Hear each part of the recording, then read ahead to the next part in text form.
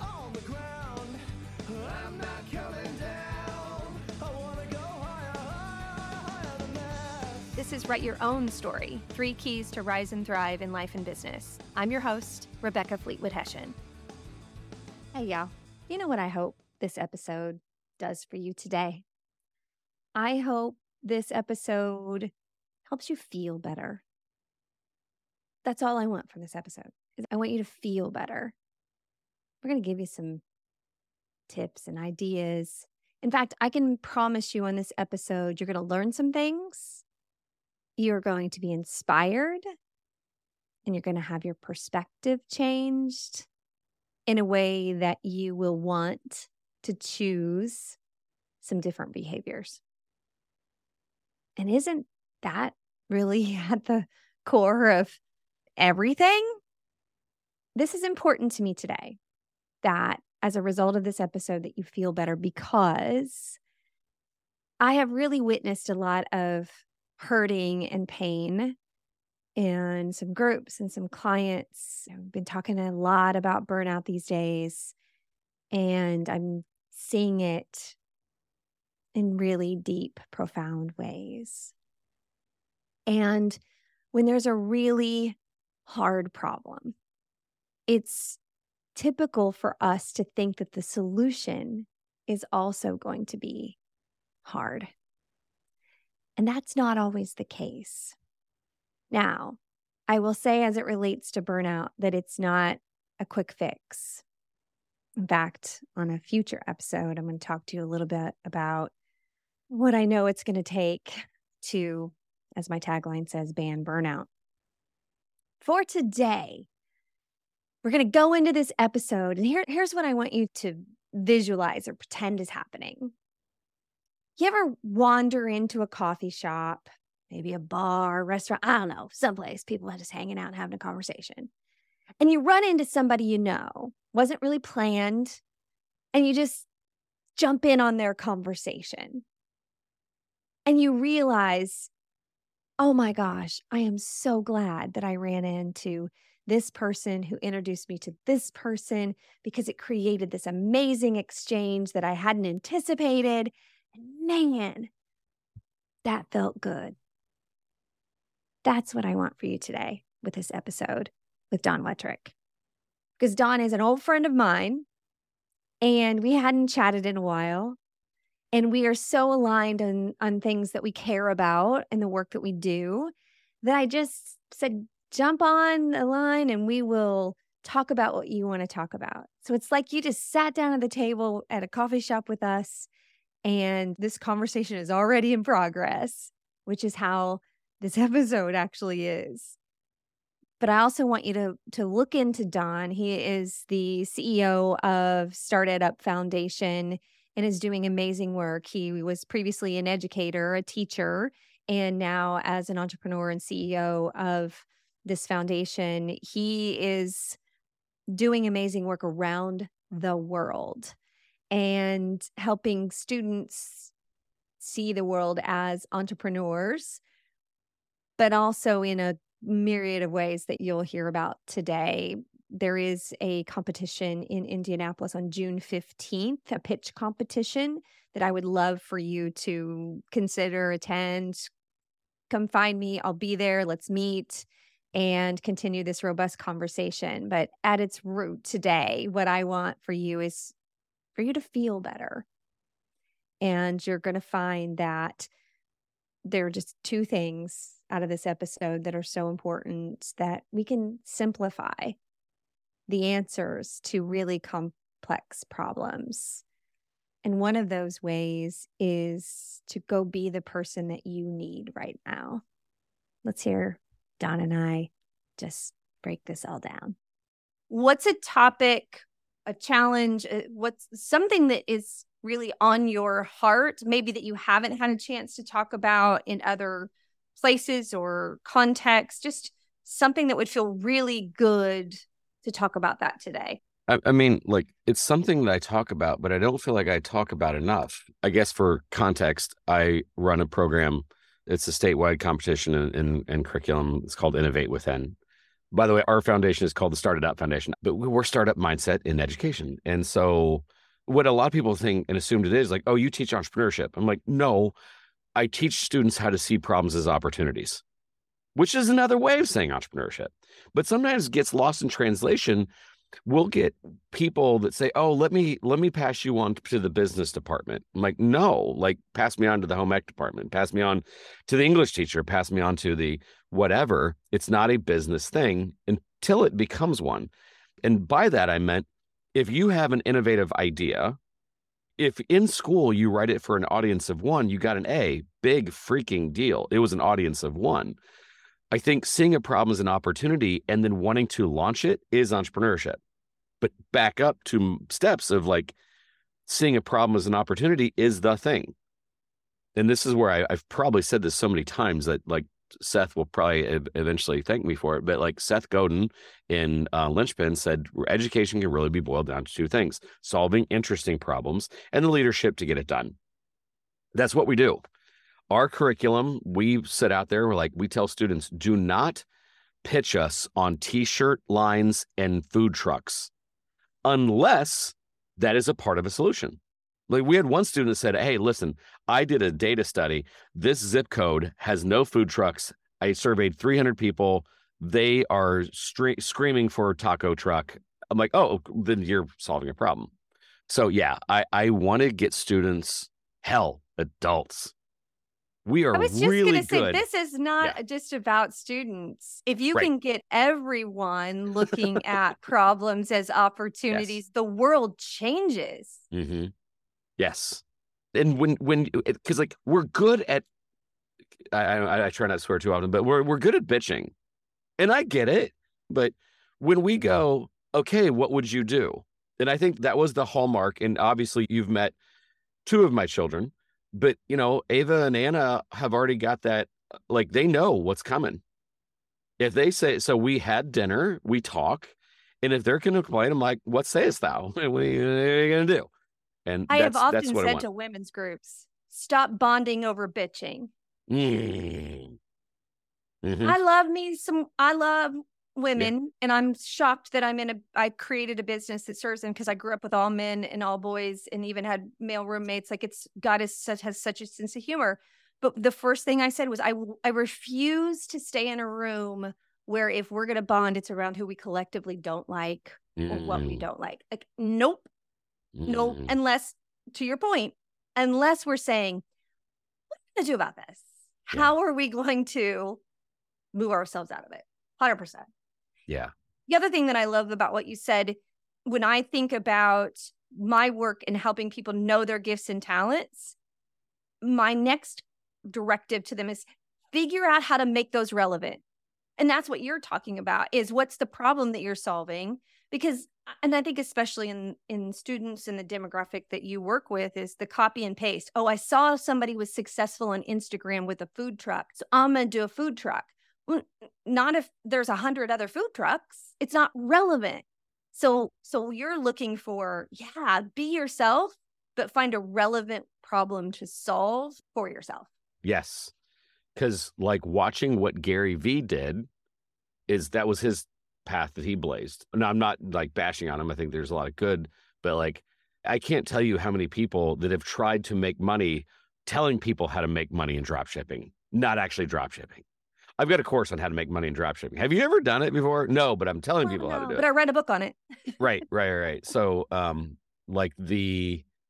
because someone else is going to do it, I'm going to copycat it, and hopefully that works out for them. Meanwhile, you have a perspective, and we talk about diversity. Well, diversity also of insights, diversity of opinions. And so when you hear somebody like, hey, I don't like this about the thing, your insights have value, especially if the insight you have has never been done before.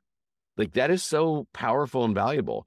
And what I'm also trying to, that when I started talking about like see a problem as an opportunity, the second part of that was a very Seth Godin-esque, and the leadership to get it done. The first of it is I can do this. I can't do it alone. We incentivize in our program teams. We pay out more if it's a team. And that is a skill of saying the confidence of saying, I'm going to lead this, but I don't know how to build all of it. And we're all unique down to our fingerprints. So somebody's unique perspective on a similar problem or opportunity is valuable if you can own that authenticity. I think there's a lot of fear about being myself that holds people back from what could be really great. And I was that way because I was in this corporate world where I'm working with Fortune 500 CEOs. I grew up on a small farm in Southeast Indiana where we talked terrible language and nobody graduated college. I was this weird anomaly that after I ran away from home at 18 and worked MTV's first spring break, then I went and did corporate life. And I was scared to death somebody was going to ask me about my background in the beginning. And then I realized my background, being able to talk to anybody at any stage of life, was my greatest gift. Like the fact that I could hang with the plumbers and the farmers and all the people made me better. So it took me a while, though, to be like, oh, this is my value. It's not because I got the best degree, because I can relate to people better than others. Well, yeah, I'm going to share a story of a young lady who is now graduating from Purdue. And she was like, in some ways, I don't want to graduate because I'm surrounded by people that think that I'm smart. Meanwhile, I'm like hoping they don't figure out that they're the smart ones. Because like she would come up with these great ideas and some of the engineers knew how to build it. And they were looking at her like, oh my gosh.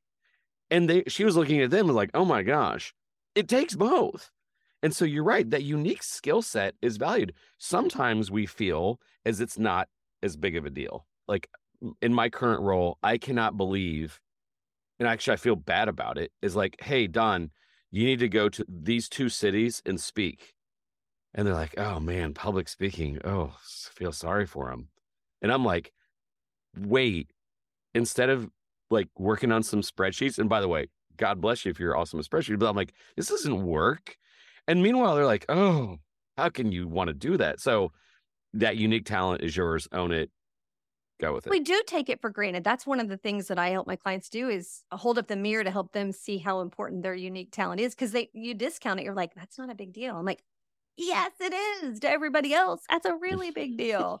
And if you don't bring it to the world, we suffer. Like, stop holding that shit back. We need it. Yeah. But I want to dig into, since I've known you 7 years ago, I found you on LinkedIn. I'm like, he's cool. He's local. We had coffee. I just fell in love with the work that you were doing in education because it's what I really wanted to do. And you'd already started doing it. Yay. And your life is a series of fortunate events versus the movie of series of unfortunate events. Yours is literally a series of fortunate events. Yeah. What do you think? I have some ideas, but what do you think it is that puts you in this position that those opportunities present themselves? Thank you for bringing this up because I'll tell you on the negative side, I sometimes really do think here soon that Keanu Reeves is going to come up to me and say, hey, it's over. This was all a simulation. Everything has gone your way, and that's not the way the world works. Also, I don't want this to be too self-congratulatory because I'm hesitant to answer how I'm going to answer. But you're right. The last 7 years, even on when it's shit, it has been the greatest thing ever. Matter of fact, I even can tell you a story of how I met my wife, and it was the worst night of my life, and it turned out to be the best night of my life. But I think the reason why it happens is that, number one, I understand the hero's journey. I started off with this eye-opening experience, and honestly, like I was always a weird teacher. I think in my book, what people quote more is my dad's quote, and my dad was like, I told him I wanted to be a teacher, which he was a teacher. He never complained, but he said, Donnie, I don't care if you teach for the next 20 years. Please don't teach 1 year 20 times. That resonated with me. Didn't resonate until year 2 or year 3, but I've always been on this mission of like, what would I have appreciated? Because as a child of a teacher, I had to do well, but I didn't like school. So I had a mission and I was on a journey. And as I kept meeting resistance, I chose to see it as Joseph Campbell, which, by the way, that was one of my favorite classes in college. I basically took Joseph Campbell 101. Understanding that, When everything is at its lowest point, I knew that I was going to meet Master Oogway or Yoda or Ben Kenobi or somebody. So I actively looked for those mentors. And if they're out there, because those mentors are going to see you and go, oh my gosh, I was you when I was 22 years old or 16 years old. So finding those mentors is really important. And then when you're at this pit of despair, when all things are bad, you know that you're going to reach rebirth. And then completing that journey, the hero's journey isn't done until they go back and introduce a new status quo into the original spot so that you come full circle. And I realized that my life isn't just one, but it's several hero's journeys. That is not to feel like I feel like I'm a hero or I'm heroic. I just want to take that journey. And when you put yourself into those companies of people, they get it. Because like you said earlier, when you surround yourself in a room with people like, you know what sucks? Everything, not a effing thing gets done.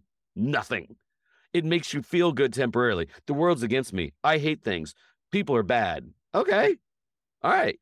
But when you put yourself in the company of people like, yeah, I got through that shit too, strange things happen. And so, yes, fast forwarding to last week, I was, this family story is crazy, but I'll skip ahead by saying, hey, we heard you know how to create some crazy ass ideas. I had a royal family from Europe come to me and said, we heard you knew how to execute on some crazy ass ideas.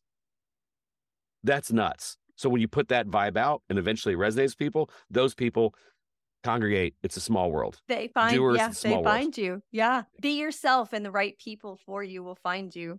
Mhm. And I think a significant part of that hero's journey, which I got emotional as soon as you said that, because I was like, I want everybody in the world to be required to understand the hero's journey. That was a 101 for my parenting as well, is when you're in the pit, when you're in the hurt, when you're in the suck. I think especially for high achievers, because that's typically who I'm working with and who's listening, we want to hide when we're hurting because we either think that we did it to ourselves or we're going to be embarrassed when people know we're in the suck.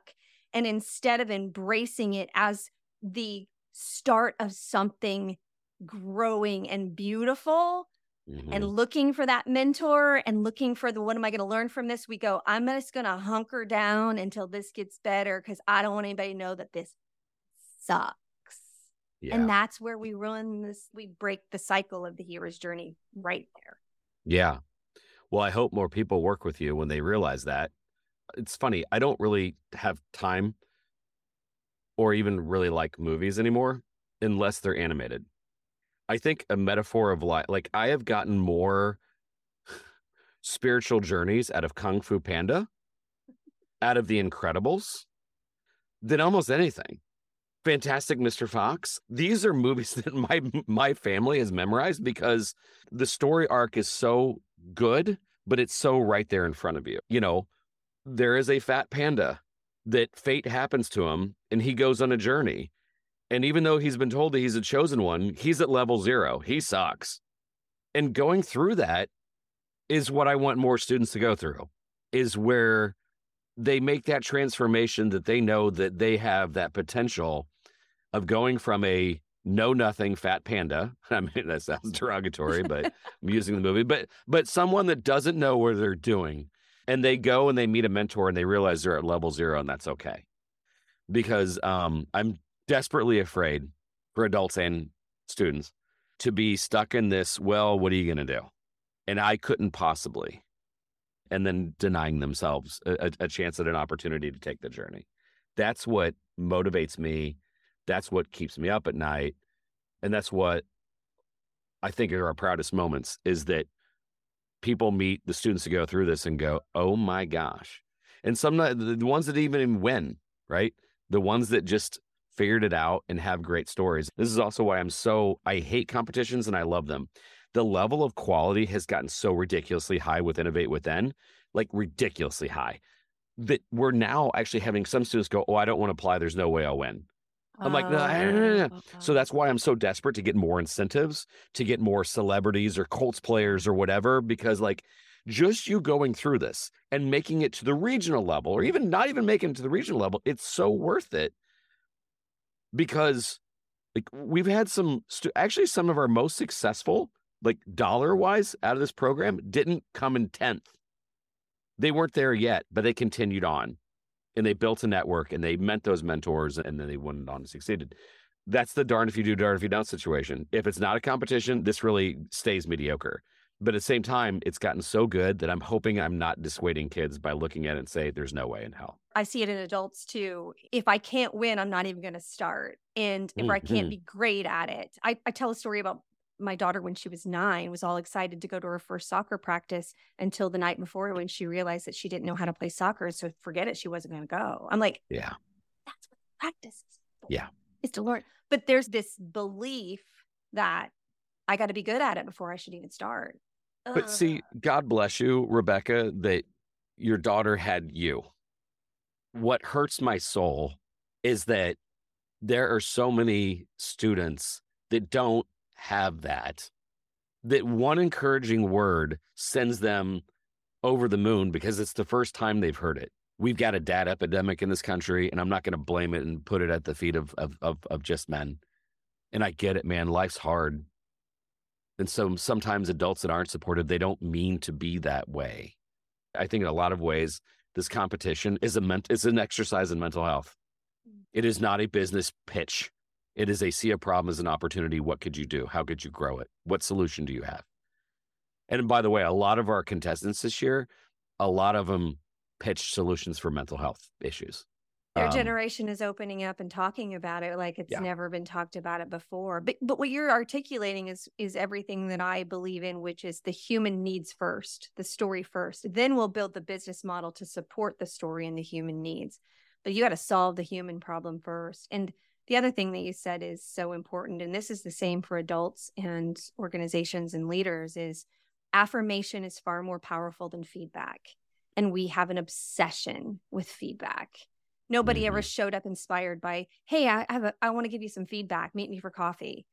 You're miserable and dreading that until you get there, anticipating that your life is going to be worse because you had the conversation. Affirmation is where people change and get inspired and want to be more of themselves. Affirmation says, you see me.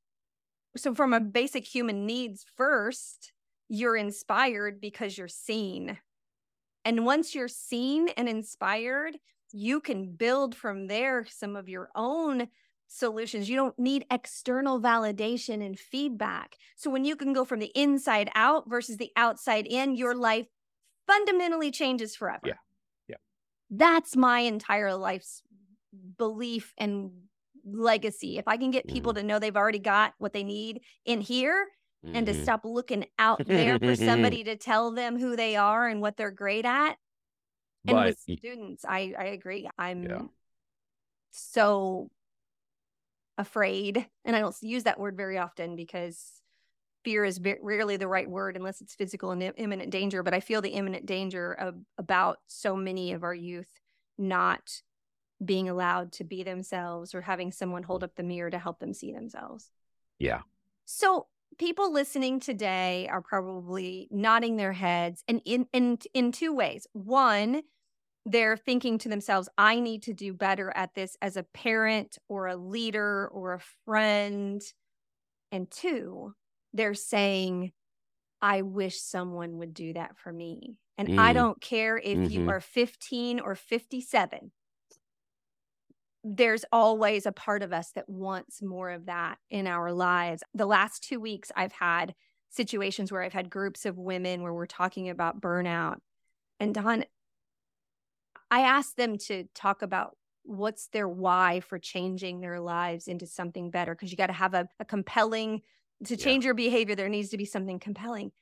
Don, these people, these women especially, are saying that they don't know if they can go on. Yeah. Like, I'm not talking about, I want a better career. Yeah. These women are saying to me, I don't want to be on this planet anymore if I can't feel better. The number of times I've sobbed in the last 2 weeks after an event or a call, feeling the collective pain is just fueling my fire, number one, that to keep going, but the hurt is real. So as people are listening today and saying, I want to live more in that hero's journey. I want to be more affirming or get more affirmation, what would you say to somebody that's just in that place of, okay, what can I do next, either for myself or my kid or? Yeah, I know exactly what to say. And it's funny. I just had this conversation with Grant. I just got back from a 328th grader bus trip to Washington, D.C. And yeah, I know. What was I thinking? Although I loved it. But, Grant would rather hang out with adults. And he is confident enough that when he gets excluded, he doesn't take it too hard. And when some of his friends do include him, when somebody else more popular comes along and they hightail and run, he doesn't take it too hard. But I told him, he was getting a little down. And I said, please observe people. I said, notice how many other students are feeling exactly the way you do. They actually outnumber everybody else. I said, feel an opportunity to be the person you wish would come along and be nice to you. Because when you do that, there's an opportunity. Just walking around trying to see an opportunity, by the way, it's selfish. You're making yourself feel better. Here's the spoiler alert. By you being nice, it's actually selfish. Now, do you have to go and put it on YouTube? I bought a guy a cup of coffee and then videotaped it. Okay. By the way, I actually am not too against that because it does inspire people. But I'd say walk around. When you see somebody hurting, hey man, how you doing?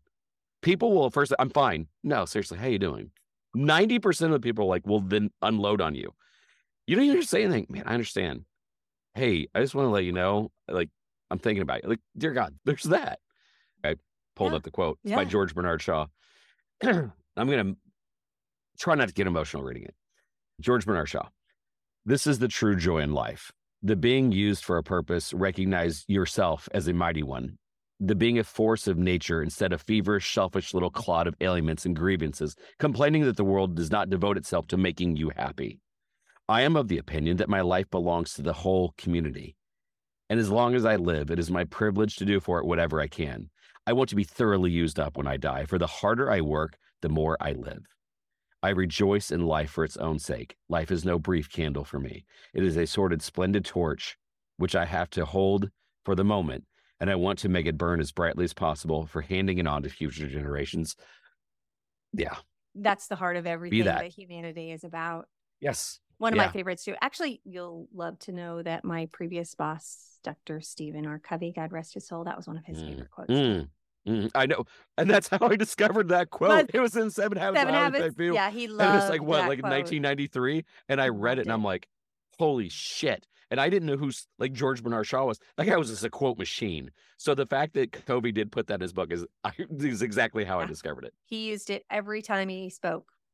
By the way, other than recommending the Bible and Jordan Peterson's 12 Rules for Life, the most practical book in the world is still Covey's original.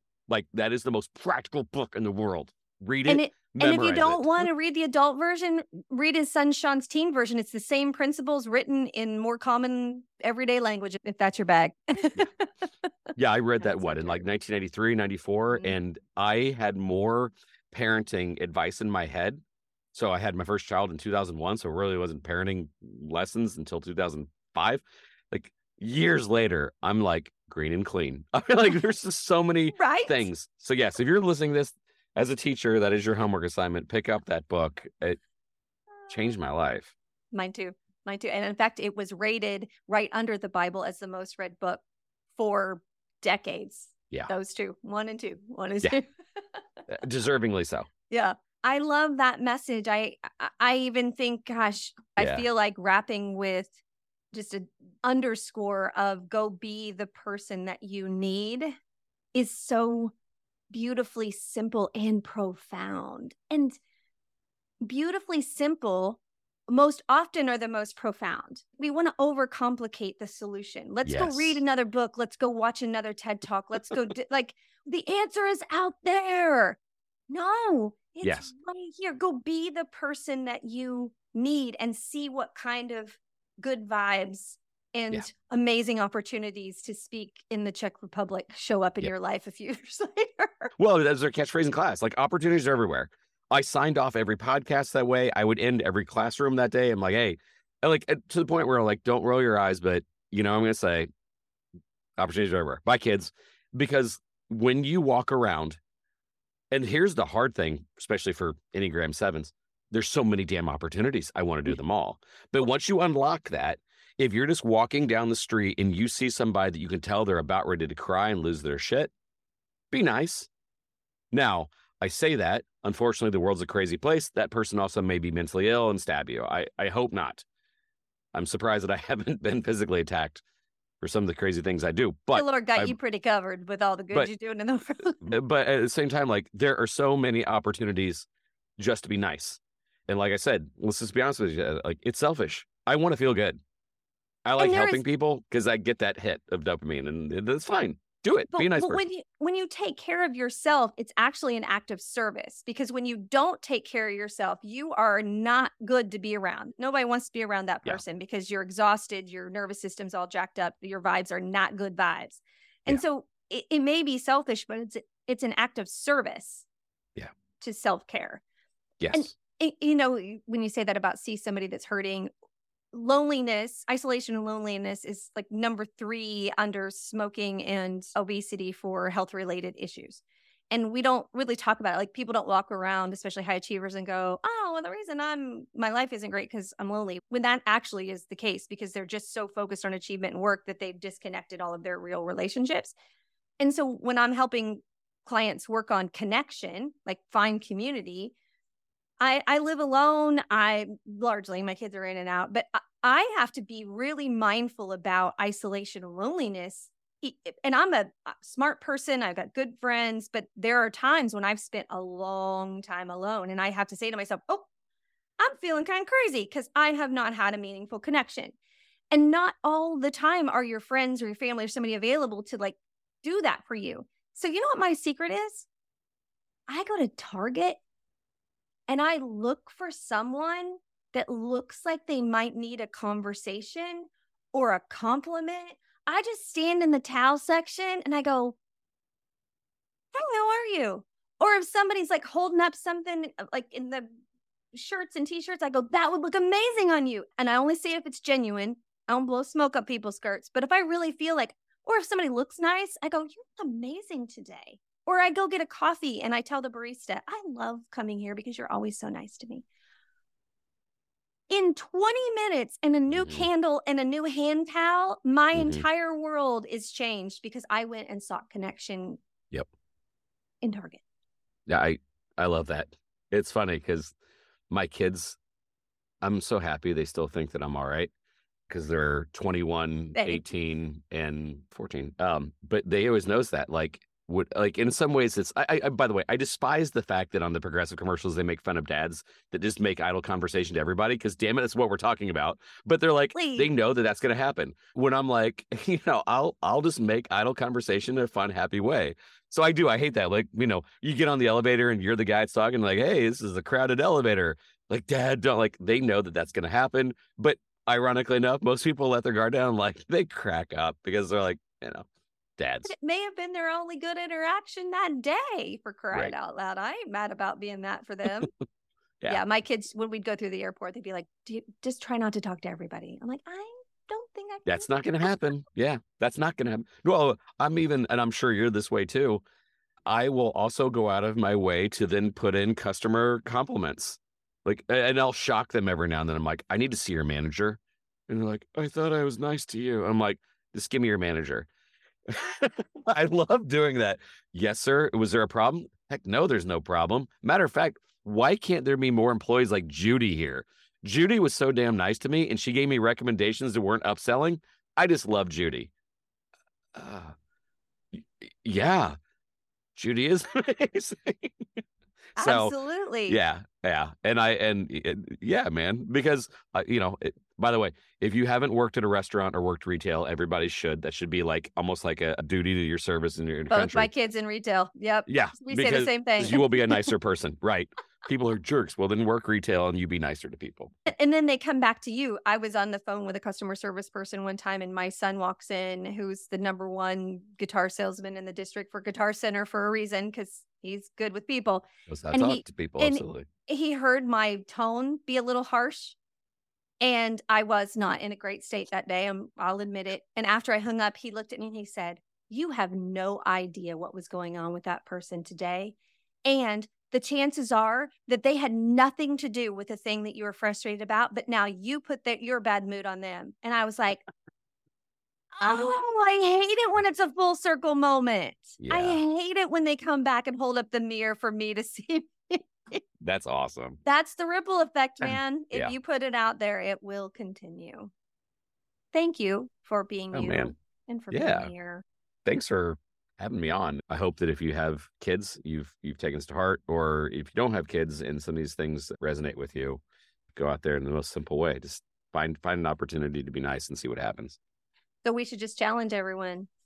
Go out there, do it today, and then message me and tell me how it went. And we could build a whole episode off of all of the great things that the ripple effect of what happened just from 20 people on the podcast or listening to the podcast doing the thing.